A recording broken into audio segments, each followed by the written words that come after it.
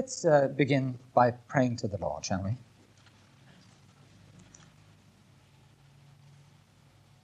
Father, we do want to thank you that it's wonderfully true. The day is coming when we are going to see the King, and we're going to meet him face to face, and there's going to be a glorious wedding day. It's going to be our wedding day, and we will be married to the one who loves us, the one who gave himself for us, and we will be his bride. And Father, I just want to thank you that in these days you're adorning us as a bride fit for the bridegroom. I want to thank you for the wonderful thoughts you have about us. Father, the tragedy is that we don't have thoughts about one another like you have about us. You think wonderful things of us, and we think only second-rate things sometimes about one another. I do ask, Father, in Jesus' name, you will drive us to our knees in repentance, that we might indeed see, Lord, that each one of us is precious in your sight. Each one of us is beloved. Each one of us has the mark of God's love on us and is not to be despised. Oh, Father, I just worship you, and I thank you for the things that we study together. We thank you that prophecy means we can have peace in all circumstances, and it means that we know the way things are going.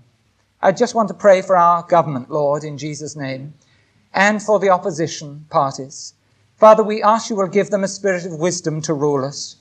Father, we lift up our Queen before you in Jesus' name.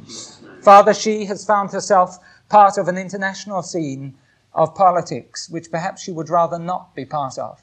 And yet, Father, she bears it so willingly. We ask you to bless her. We ask you to bless the Prime Minister. We ask you to bless all of her ministers. Give her great wisdom. We ask you to bless the members of the opposition, that they might indeed know what it is to be effective in their opposition. Father, we know these things that we study tonight are coming upon us, but we want to thank you that your government is established even now in your church. And Father, we submit to you as our great sovereign Lord, and we ask for your blessing upon us now and always, Lord, but that especially tonight, the words that I say, and Father, the meditations of all of our hearts are going to find acceptance with you, Lord. Father, just send your Holy Spirit and anoint and bless us. In Jesus' mighty name. Amen. Praise God. We are now in the position, and it's a very good position to be in, where we can start studying the period that we call the tribulation. You remember that in the last two studies, we've been doing background to the tribulation.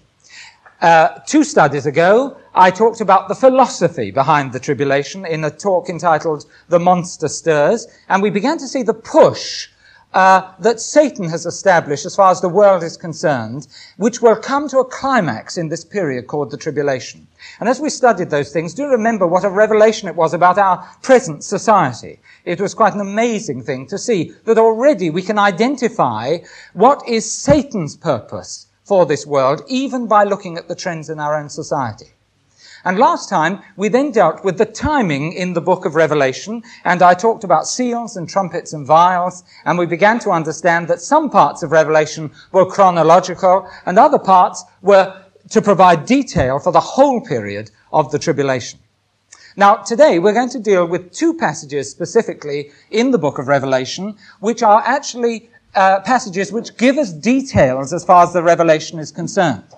And we will be concerned, as far as the tribulation is concerned. And we will be concerned mainly today with the political structure that will be found in the days we call the tribulation. Can I give you a warning before we begin? The pattern that we see in the tribulation is so vastly different from the pattern that we see today that some people who study it are absolutely amazed that such things are going to come to pass.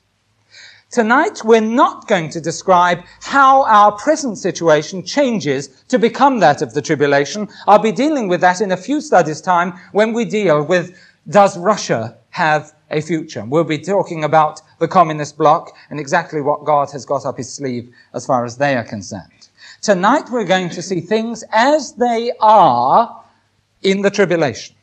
Now, the 2 chapters we'll be in a lot tonight are Revelation 13 and Revelation 17. But because these chapters have a lot of picture language in them, I feel it's right to go to a passage which will be very largely a passage that you already know and which is actually a bit of review as far as we're concerned. Do you remember that when we talked about interpreting the Bible, we said that the Bible must be taken as it stands, right? If it says something, that's exactly what it means. It's got to be taken literally or plainly or normally. But I said that there were two exceptions to that. One, where idioms were used in the Bible, and two, where obvious picture language is used. But I do mean obvious picture language is used. So, we have got to review again, how do we deal with picture language? You remember that picture language comes into literature in the Bible that we call apocalyptic literature. Apocalyptic literature. That is literature which deals with the end times. Sometimes God, to save Daniel and the other people, because their minds would have absolutely blown, if he had shown them the things in detail, very often to save their mentality, he presented things simply to them using picture language.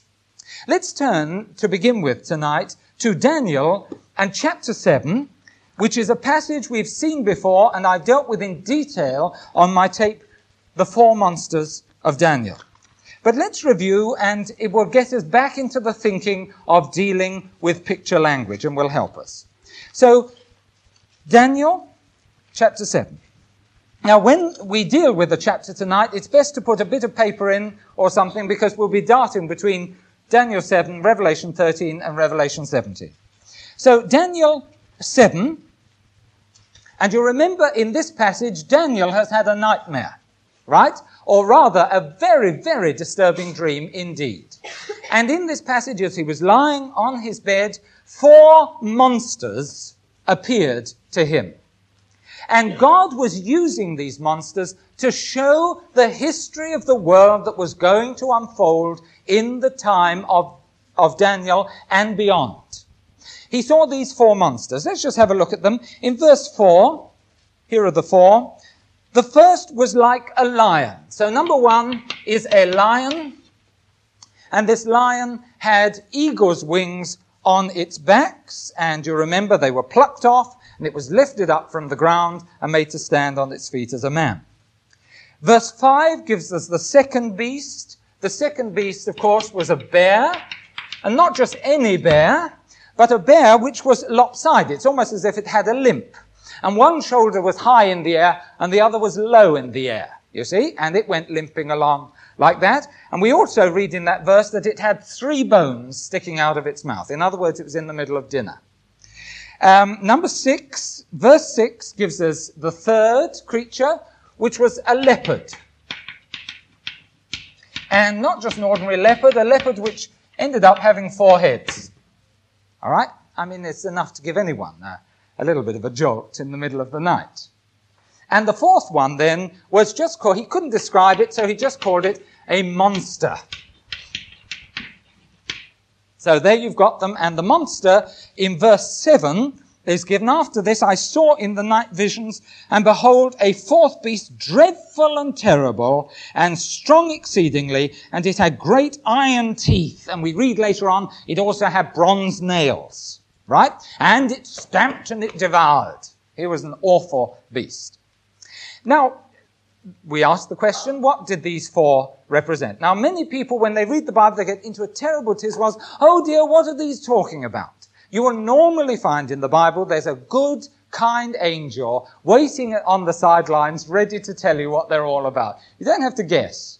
And if you go across to verse 17, you'll see what the angel, the interpreting angel, actually said to him. Verse 17, these great beasts, which are 4, are 4 kings which shall arise out of the earth. 4 kings, and the word kings also means kingdoms. And in the talk on the 4 monsters of Daniel, we saw what these kingdoms were. The lion was equal, of course, to Babylon. This is all by way of review. Babylon, and we showed how the lion with the eagle's wings represented Babylon. And Daniel was living in Babylon. The next one was the bear, and that represented the kingdom we call Medo-Persia. You remember there were two tribes, the Medes and the Persians. The Persians were stronger than the Medes, and that's why the bear was lopsided. You see, the Medes were the weaker side, the Persians were the stronger side, and when they came into prominence, 3 nations were conquered by them. They're the 3 bones sticking out of its mouth. You should all know this absolutely backwards, right? And forwards as well, I hope. Number 3 was the leopard of great speed, and that was the kingdom of Greece under Alexander. And then we saw that the 4th monster was equal to Rome. Now, so far, so good. But if you remember when we talked on this, I chickened out at the last moment when we were dealing with the 4th monster. Let me read it through, and let me just show you why we actually chickened out. Verse 7. After this, I saw in the night visions, and behold, a 4th beast, dreadful and terrible and strong exceedingly. It had great iron teeth. It devoured and broke in pieces and stamped the residue with the feet of it. And it was diverse from all beasts that were before it. And I think I stopped right there. And when we looked at Rome, that was exactly the picture that Rome presented to us. A mighty empire against which nothing could stand. They were well organized. Their army was tremendous. They had a tremendous communication system, backup, and all the other things that were necessary. And whichever nation they took on, more or less, went down under them. Sometimes it took a few years longer to conquer some, but generally they conquered everyone they came in contact with. But we stopped there because after that comes a description of Rome which caused us some problems. This is the very last part of verse 7 and verse 8. Let's just read it together. And it had 10 horns. Here is the monster. It's got 1 head, and on the head are 10 horns. I can't be bothered to count tonight, but, I will. 1, 2, 3, 4, 5, 6, 7, 8, 9, 10. Perfect. There we are. You get second nature, you see. And it's on this 1 head, there are 10 horns. And then in verse 8 we read on, and I considered the horns, and behold, there came up among them another little horn. There's little horn in there. Another little horn, before whom there were 3 of the first horns plucked up by the roots. And behold, in this horn were eyes like the eyes of a man, and a mouth speaking great things. And we stop there for a very special purpose. We see exactly why we stopped at that point when we come to the interpreting angel. Daniel wonders about this 4th beast. He'd never seen anything like it. So he asked the angel, exactly what was that 4th beast? And the angel tells him. Go across to verse 23. And here you'll see the description of the 4th beast. Thus he said, the 4th beast shall be the 4th kingdom upon the earth. And when you count it up, that means it's Rome. Which shall be diverse from all kingdoms. That means different from all kingdoms that have gone before. It was much greater. It was much stronger, had a different type of law altogether. And shall devour the whole earth and tread it down and break it in pieces. And the 10 horns, you don't have to guess, the 10 horns and the 10 horns out of this kingdom are 10 kings that shall arise. In other words, there will be a time when there will be 10 kings over Rome. 10 kings, co-equal, reigning at the same time. And then it goes on, and another shall rise after them. Another king comes up, the 11th, and he shall be diverse from the first. He's going to be different.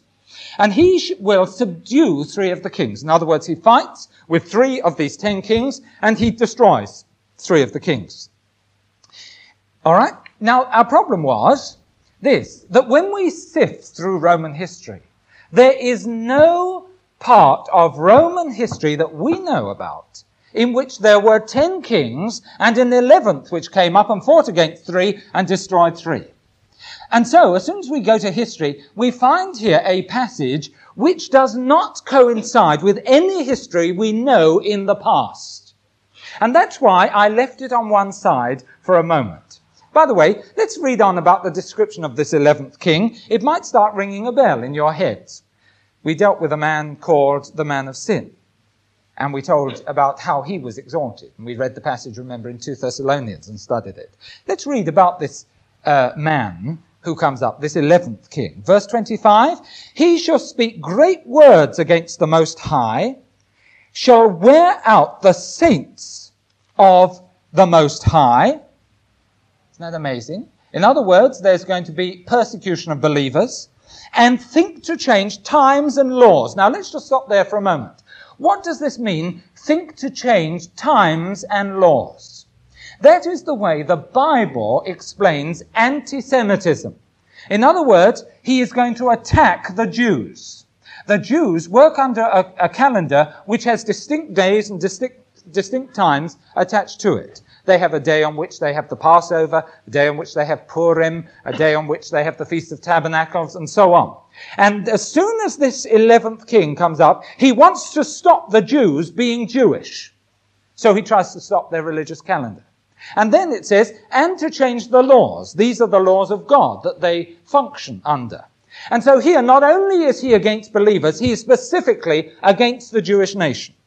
He shall think to change times and laws, and they shall be given into his hand. Isn't that amazing? He is going to have domination over believers and over the Jews for how long? A time and times and the dividing of times. Now, what's that about? The word time there is just the Babylonian word for a year. So a time is 1 year. Then it says times, which is plural, and so is 2 years.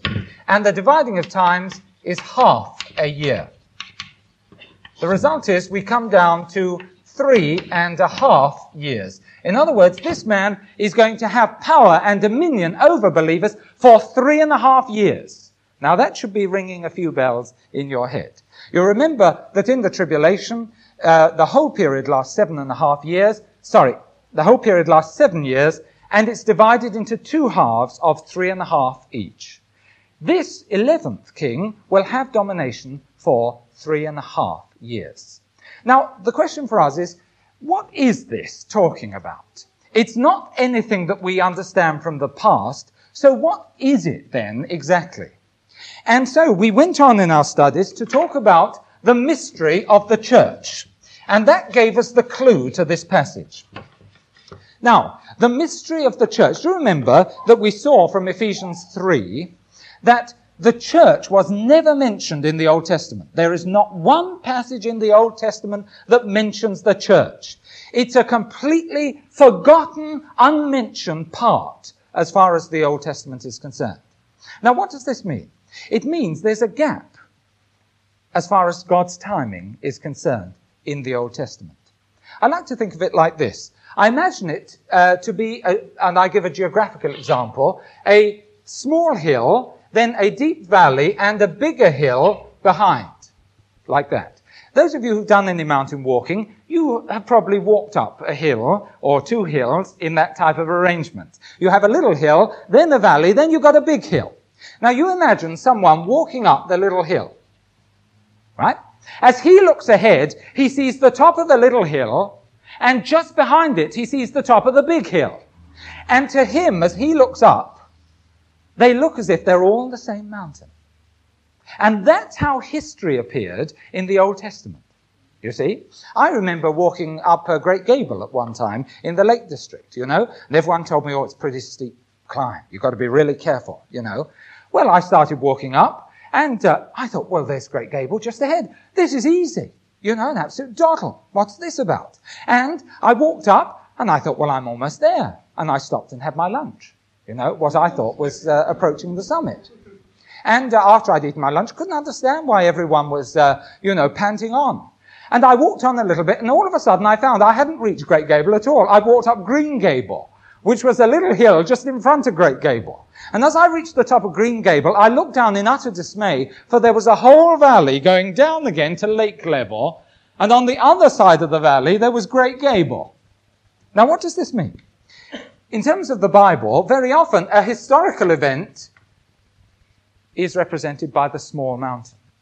Then you've got the valley of the church, which the Old Testament people couldn't see, and then history begins again, and it's the top of the big mountain.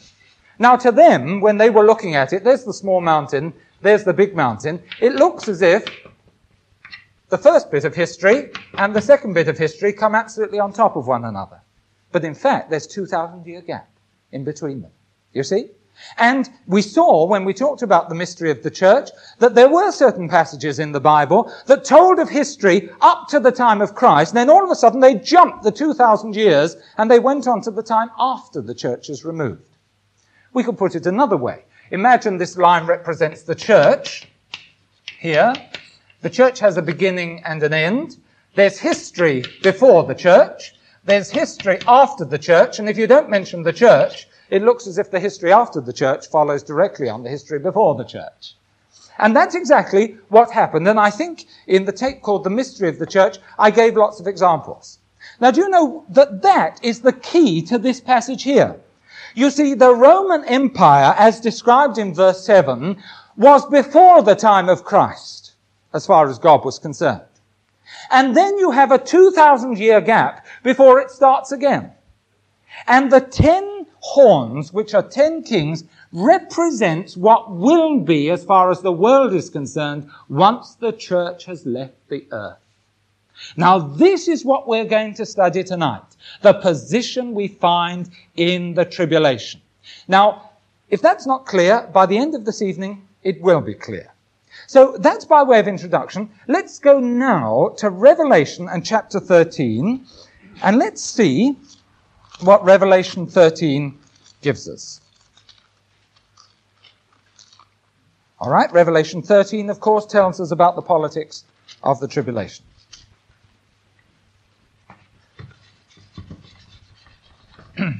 Revelation and chapter 13.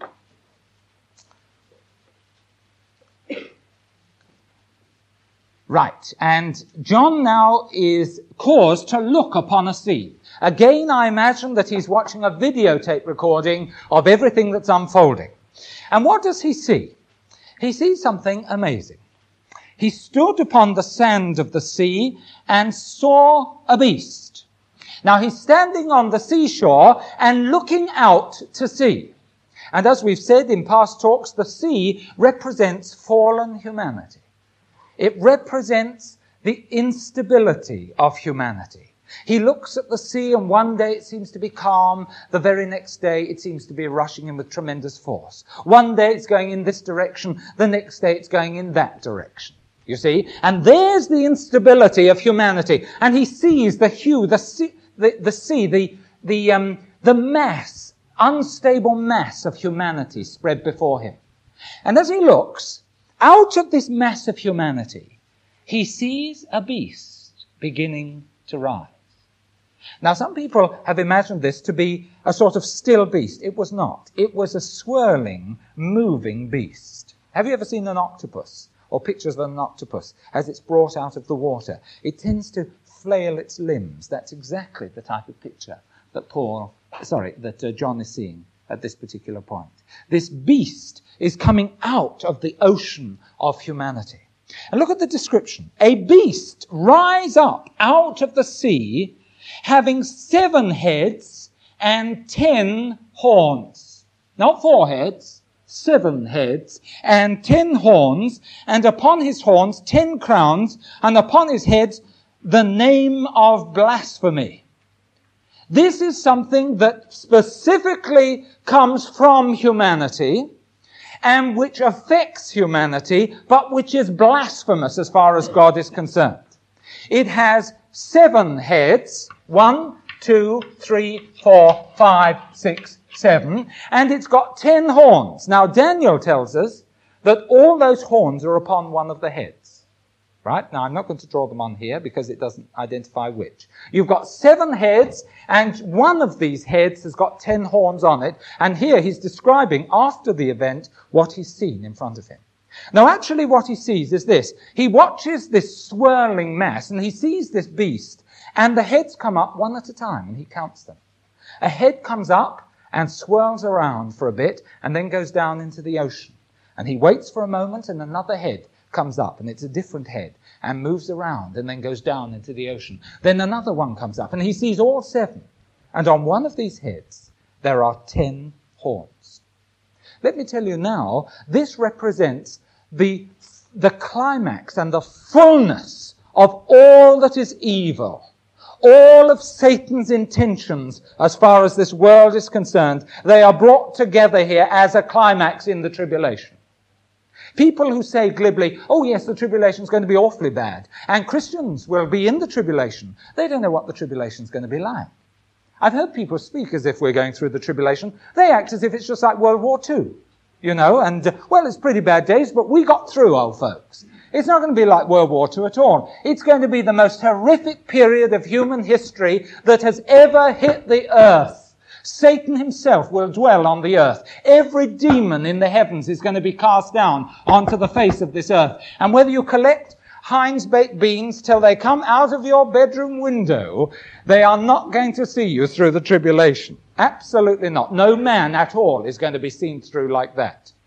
And this glibness, the way people talk as if they're going through the tribulation. Beloved, let me tell you this. Jesus is coming for his bride first. Oh, you don't send your bride off to Vietnam. Certainly not. You love her and you rescue her out of the coming wrath. This is a picture here of the fullness of evilness. Okay, how do we know that? Verse 2 shows us that, and verse 2 is a direct reference back to Daniel 7. Because the beast, he says, which I saw, was like unto a leopard, and his feet were the feet of a bear, and his mouth as the mouth of a lion. And you see, in Daniel you had a lion, you had a bear, you had a leopard. This is all of them put together. You think Babylon was bad? Nothing compared to what's coming in the tribulation. You think that Greece was bad? Nothing at all compared to what's coming in the tribulation. You think that Rome was bad? I tell you, you haven't seen anything until you see what's coming in the tribulation. An appalling thing. Now, is it possible for us to identify what these 7 heads are and what the 10 horns are? Well, the 7 heads we can now immediately identify. Here is the satanic system, right? The system which originates with Satan coming up at times onto the face of the earth. You can always tell when Satan's moving, there's always anti-Semitism about. And that's the clue. Does the Bible tell us of 7 distinct empires that were directly satanic and which all committed anti-Semitism? The answer, yes, it does. Let's go through these heads. The first head here was the first empire, which was Egypt. Egypt came, and Egypt, as you know, took in the Jews and made them slaves. That's the first one. This was the first time that this beast appeared as far as the earth is concerned. But after a while, Egypt ducked out of the picture. Then the Bible says that the next major empire which appeared was Assyria. And Assyria, one of the most cruel empires the world has ever seen. And someday we'll get on to certain passages like Isaiah 37 and so on, and I'll be dealing with the cruelty of Assyria. After Assyria, we come to our old friends, Babylon. After Babylon, Medo-Persia. After Medo-Persia, Greece. After Greece, Rome. Now there you've got 6 of them, right? Egypt, Assyria, Babylon, Medo-Persia, Greece, and Rome. The question is now, what about this 7th one? Does the Bible tell us of a 7th? Well, at the time of Rome, the church came in. The church came in. So whatever the 7th is, it's going to appear after the church, which is this mystery we talked of in the Old Testament. So the question is, what empire rises after the church has gone? Well, we call it the tribulational empire. The 7th head is the empire we call the tribulational empire. Now, they are the 7 heads of this beast. In other words, here is this tremendously satanic force, and it comes up 7 distinct times in human history in the form of empires, which are specifically anti-God and specifically anti-Semitic. There they are. The 7th is yet to come. All right, now we've got to think about this. Let's go on to verse 3, and let's see if this makes a bit of sense to us. I'll be demonstrating this from Revelation 17 in just a moment.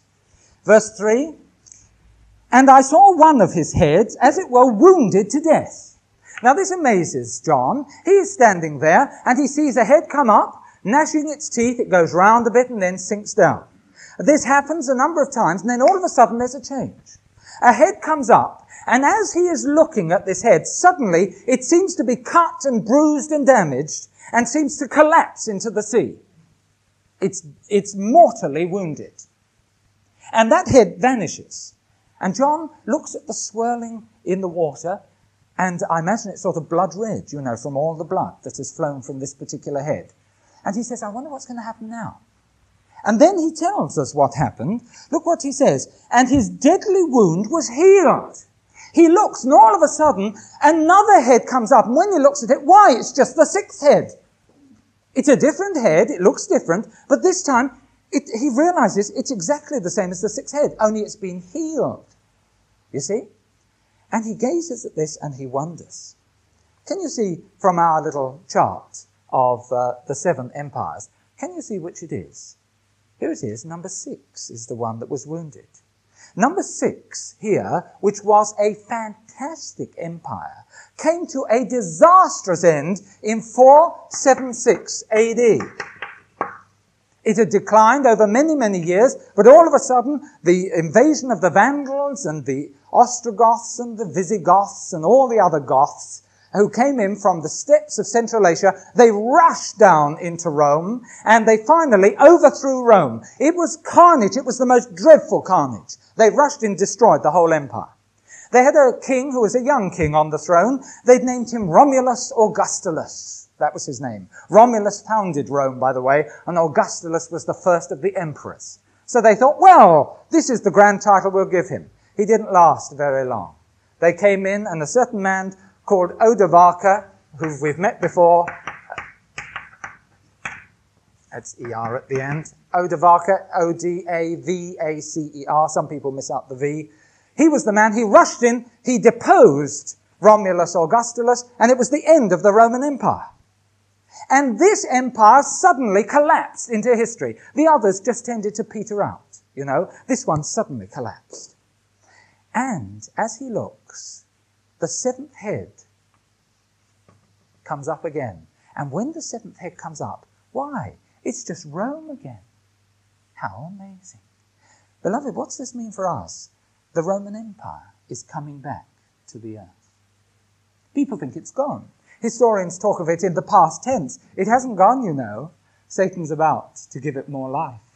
And the moment the church is gone, the Roman Empire is going to rise again from the ashes of death.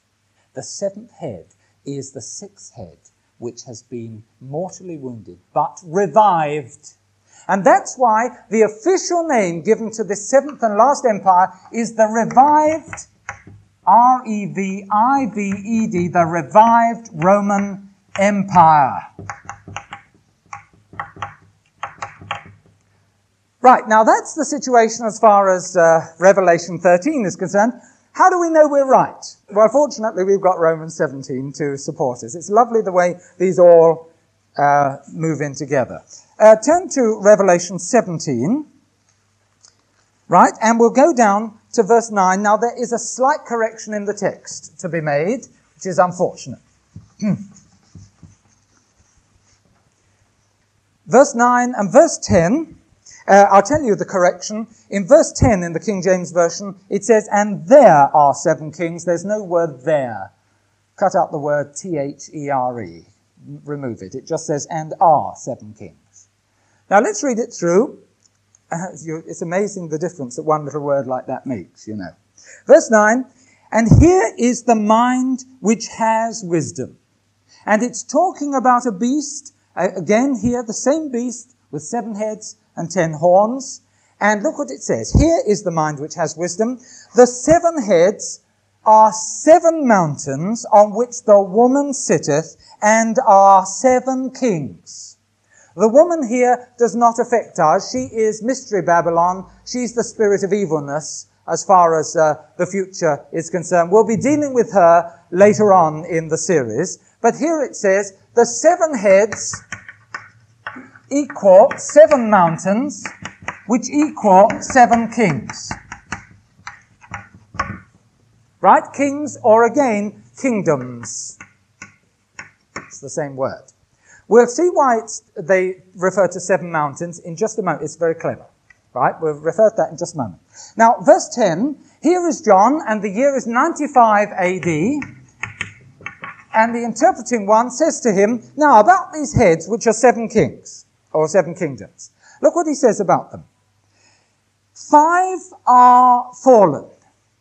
In other words, as far as you are concerned in history, John, in 95 AD, 5 of these heads have already gone.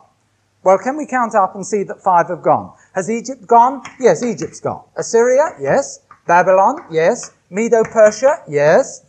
Greece? Yes. 5. They've gone. All right? So we're on the right tack. All right? 5 have gone. Then it goes on and says this.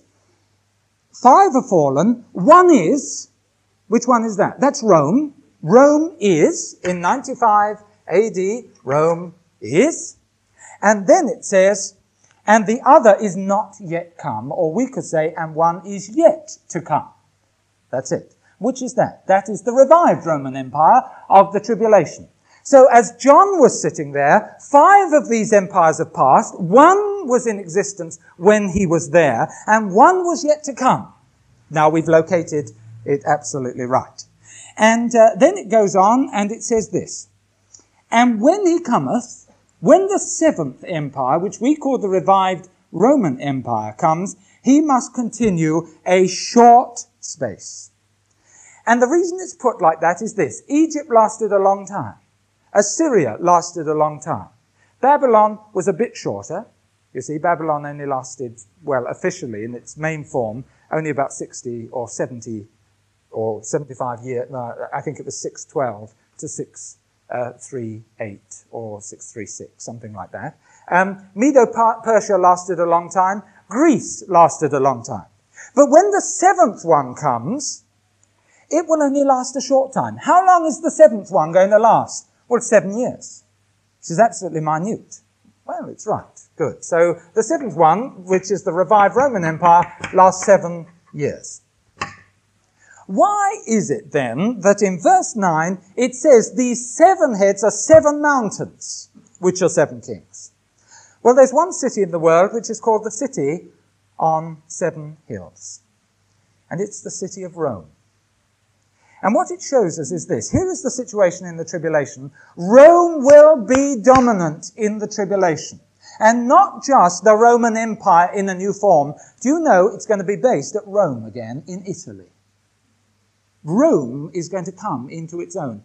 Today it seems incredible. With all the troubles, the worse inflation than we've got, worse unemployment than we've got, and all the rest, the terrible social problems, Rome is going to dominate again, and it will be literal Rome. The center of this new Roman Empire is going to be the city of Rome. We're going to see amazing things happen. We're going to see part of it, and then we're going to see the rest from heaven. Hallelujah. All right, now can you see? That's the reason. All right, so the 7th empire is the revived Roman Empire. Now let's see if we can develop things just a bit more. Go back to Revelation 13, verse 3 and 4. Revelation 13, verse 3 and 4. And let's see what happens when this beast comes out. This 7th empire is the fullness of all the other empires that have gone before. Right? It's got all the power that they've all had. The end of verse 3, and all the world wondered after the beast. They are all amazed by it, and they are all really enamored by this beast. They think it's fabulous what's happened. And verse 4, and they worshipped the dragon which gave power unto the beast. Who is this dragon that gave power to the beast? The answer is found in Revelation 12 verse 9, where it says, the great dragon was cast out, that old serpent called the devil and Satan. And Satan is the one who is behind the beast and the power system that exists in the tribulation. He's the one behind the politics of the tribulation. They worship the beast too, saying, who is like unto the beast? Who is able to make war with him? All right, now that's the beast. Now let's go back to Daniel 7 and let's see the composition of the beast, because now we can see the details. Now we know it's definitely future. Let's go back to Daniel 7 and see it. Daniel 7, and let's read verse 24 and 25 again.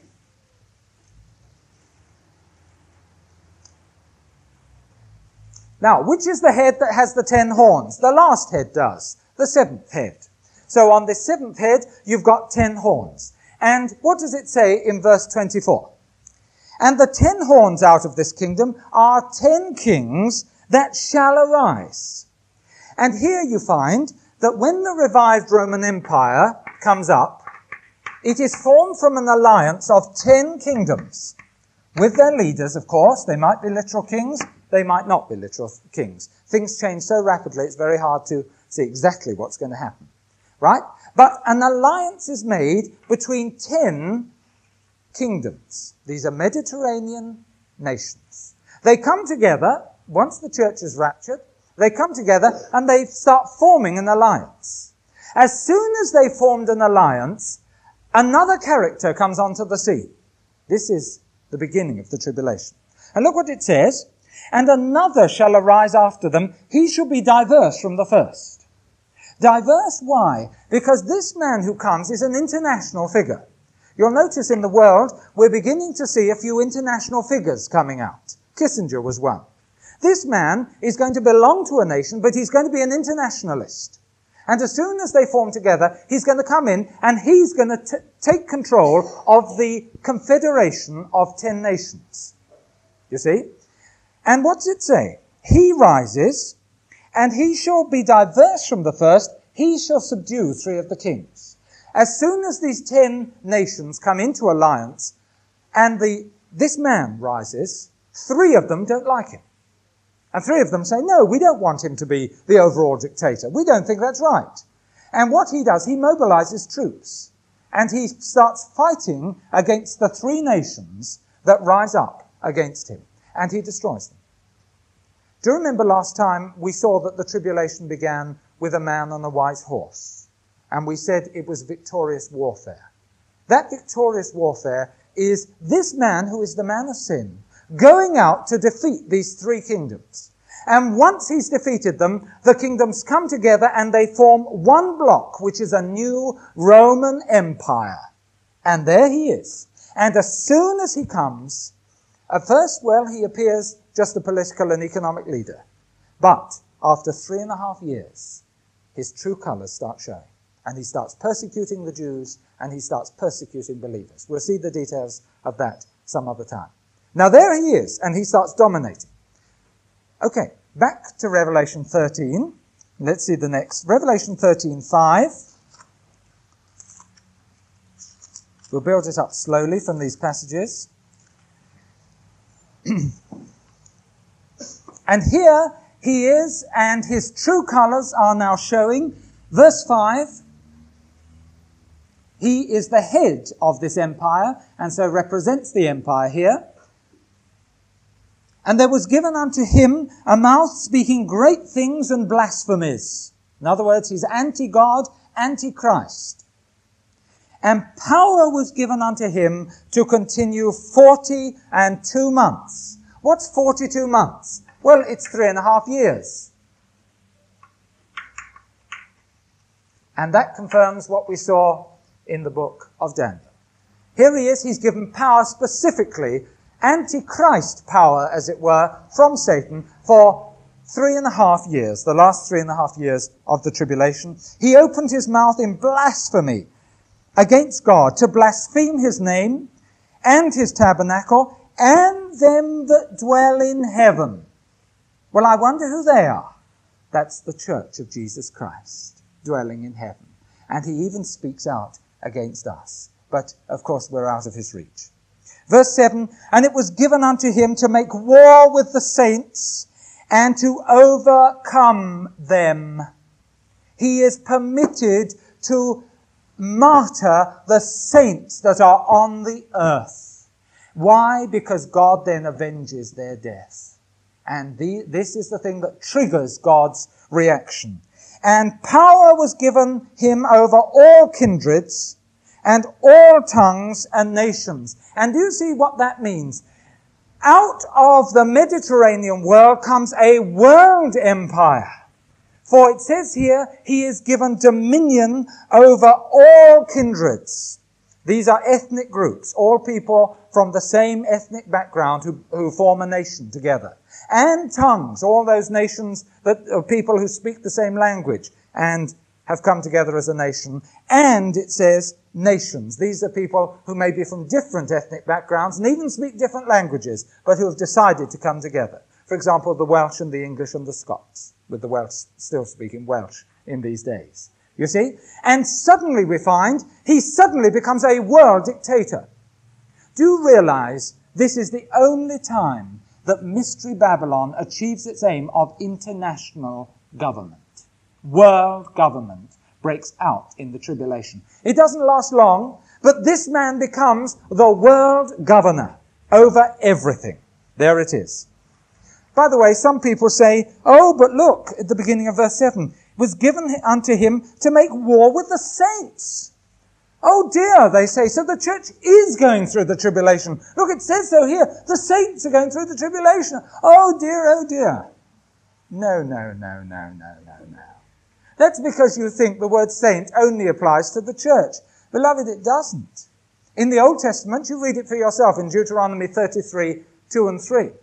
It actually calls the Old Testament saints, the Old Testament believers, saints. And in Psalm, say, 116, verse 15, it says he delights in the death of his saints. Do you see? Who's that? That's Old Testament believers. Saint does not just mean the church. It's the Old Testament believers. It also refers to the church. It also refers to the believers in the tribulation, and also refers to the believers in the millennium. It's a name for a believer. Saints, a holy one, a set apart one. All believers have been set apart. The church has been extra set apart. Praise the Lord, in the body of Jesus Christ. All right, now that's the position as far as we find it. Let's then go on again to Revelation 17. And let's see the next thing. Revelation 17, verse 11, which is a very mysterious verse. Let's just see what we've seen so far. We have a new empire in the tribulation, the revived Roman Empire. We have a dictator who comes up and takes over it. And before long, this dictator forms a world empire, which is bigger than the revived Roman Empire. And look what it says, verse 11. And the beast that was and is not, that's Rome, even he is the eighth. Now what's this? We've had 7 heads, and now he starts talking about an 8th head. He is the 8th. The 8th empire refers to the world empire here that forms. Isn't it amazing? This happens so rapidly. The 7th head forms and is so successful under this dictator that soon everyone wants to join with him. They all start thinking, this man has the way of life. This is the man who's got the answers to all the world's problems. And so they start rejoicing in who this dictator is. And soon he becomes the head of a world government. You see, this international figure. The 8th mentioned here is the 8th head, which is the world empire. This is the height of Mystery Babylon, but it doesn't last long, as we're going to see in future weeks. He is the 8th and is of the 7. In other words, he comes out from the 7. The world empire couldn't exist without the revived Roman Empire, the 7th head, and goeth into perdition. And the 10 horns which thou sawest are 10 kings, as we've said, which have received no kingdom as yet. So he says, John, don't look for 10 kings.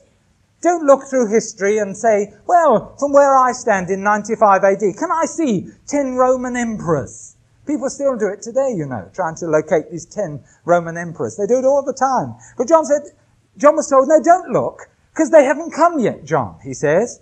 But, look, receive power as kings 1 hour with the beast. Now, what does that mean? What it means is 1 and the same hour as the beast. In other words, these 10 kings have no power apart from the beast. When the beast rises, in the one and the same hour, the 10 kings will also rise. Therefore, it's no point in looking for 10 kings now. They're not going to rise till the beast rises. You see? And that's what that means. The word hour here does not mean they reign just for 1 hour and all of a sudden they go. That's not it. It's they reign for at the same time as the beast reigns. Their power is related entirely to the power of the beast. These have one mind, and shall give their power and strength unto the beast, and these shall make war with the Lamb, who is the Lord Jesus Christ. All right, now that's what we've learned from this system. Let's try and bring it all together, right?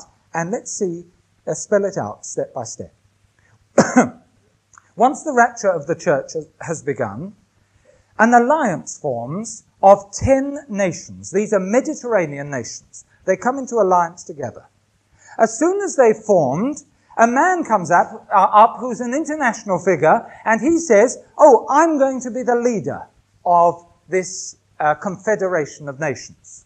As soon as he declares himself to be the leader, 3 of the nations object to it. And so a war breaks out at the beginning of the tribulation, and these 3 nations are destroyed. And this man becomes the leader of the new Roman Empire. That continues for a time, but then people around the world begin to notice how prosperous this Roman Empire is. And soon they want to start joining. And so eventually the whole world joins, and they all declare this man will be the leader of the world. And this man, who we call the man of sin, puts himself up as the dictator of the whole world system. The whole world is under his control. All right? And there he is ruling. For 3.5 years, he seems to be a philanthropist. He seems to have the answer to all the world's problems, famine, warfare, everything seems to come right under him.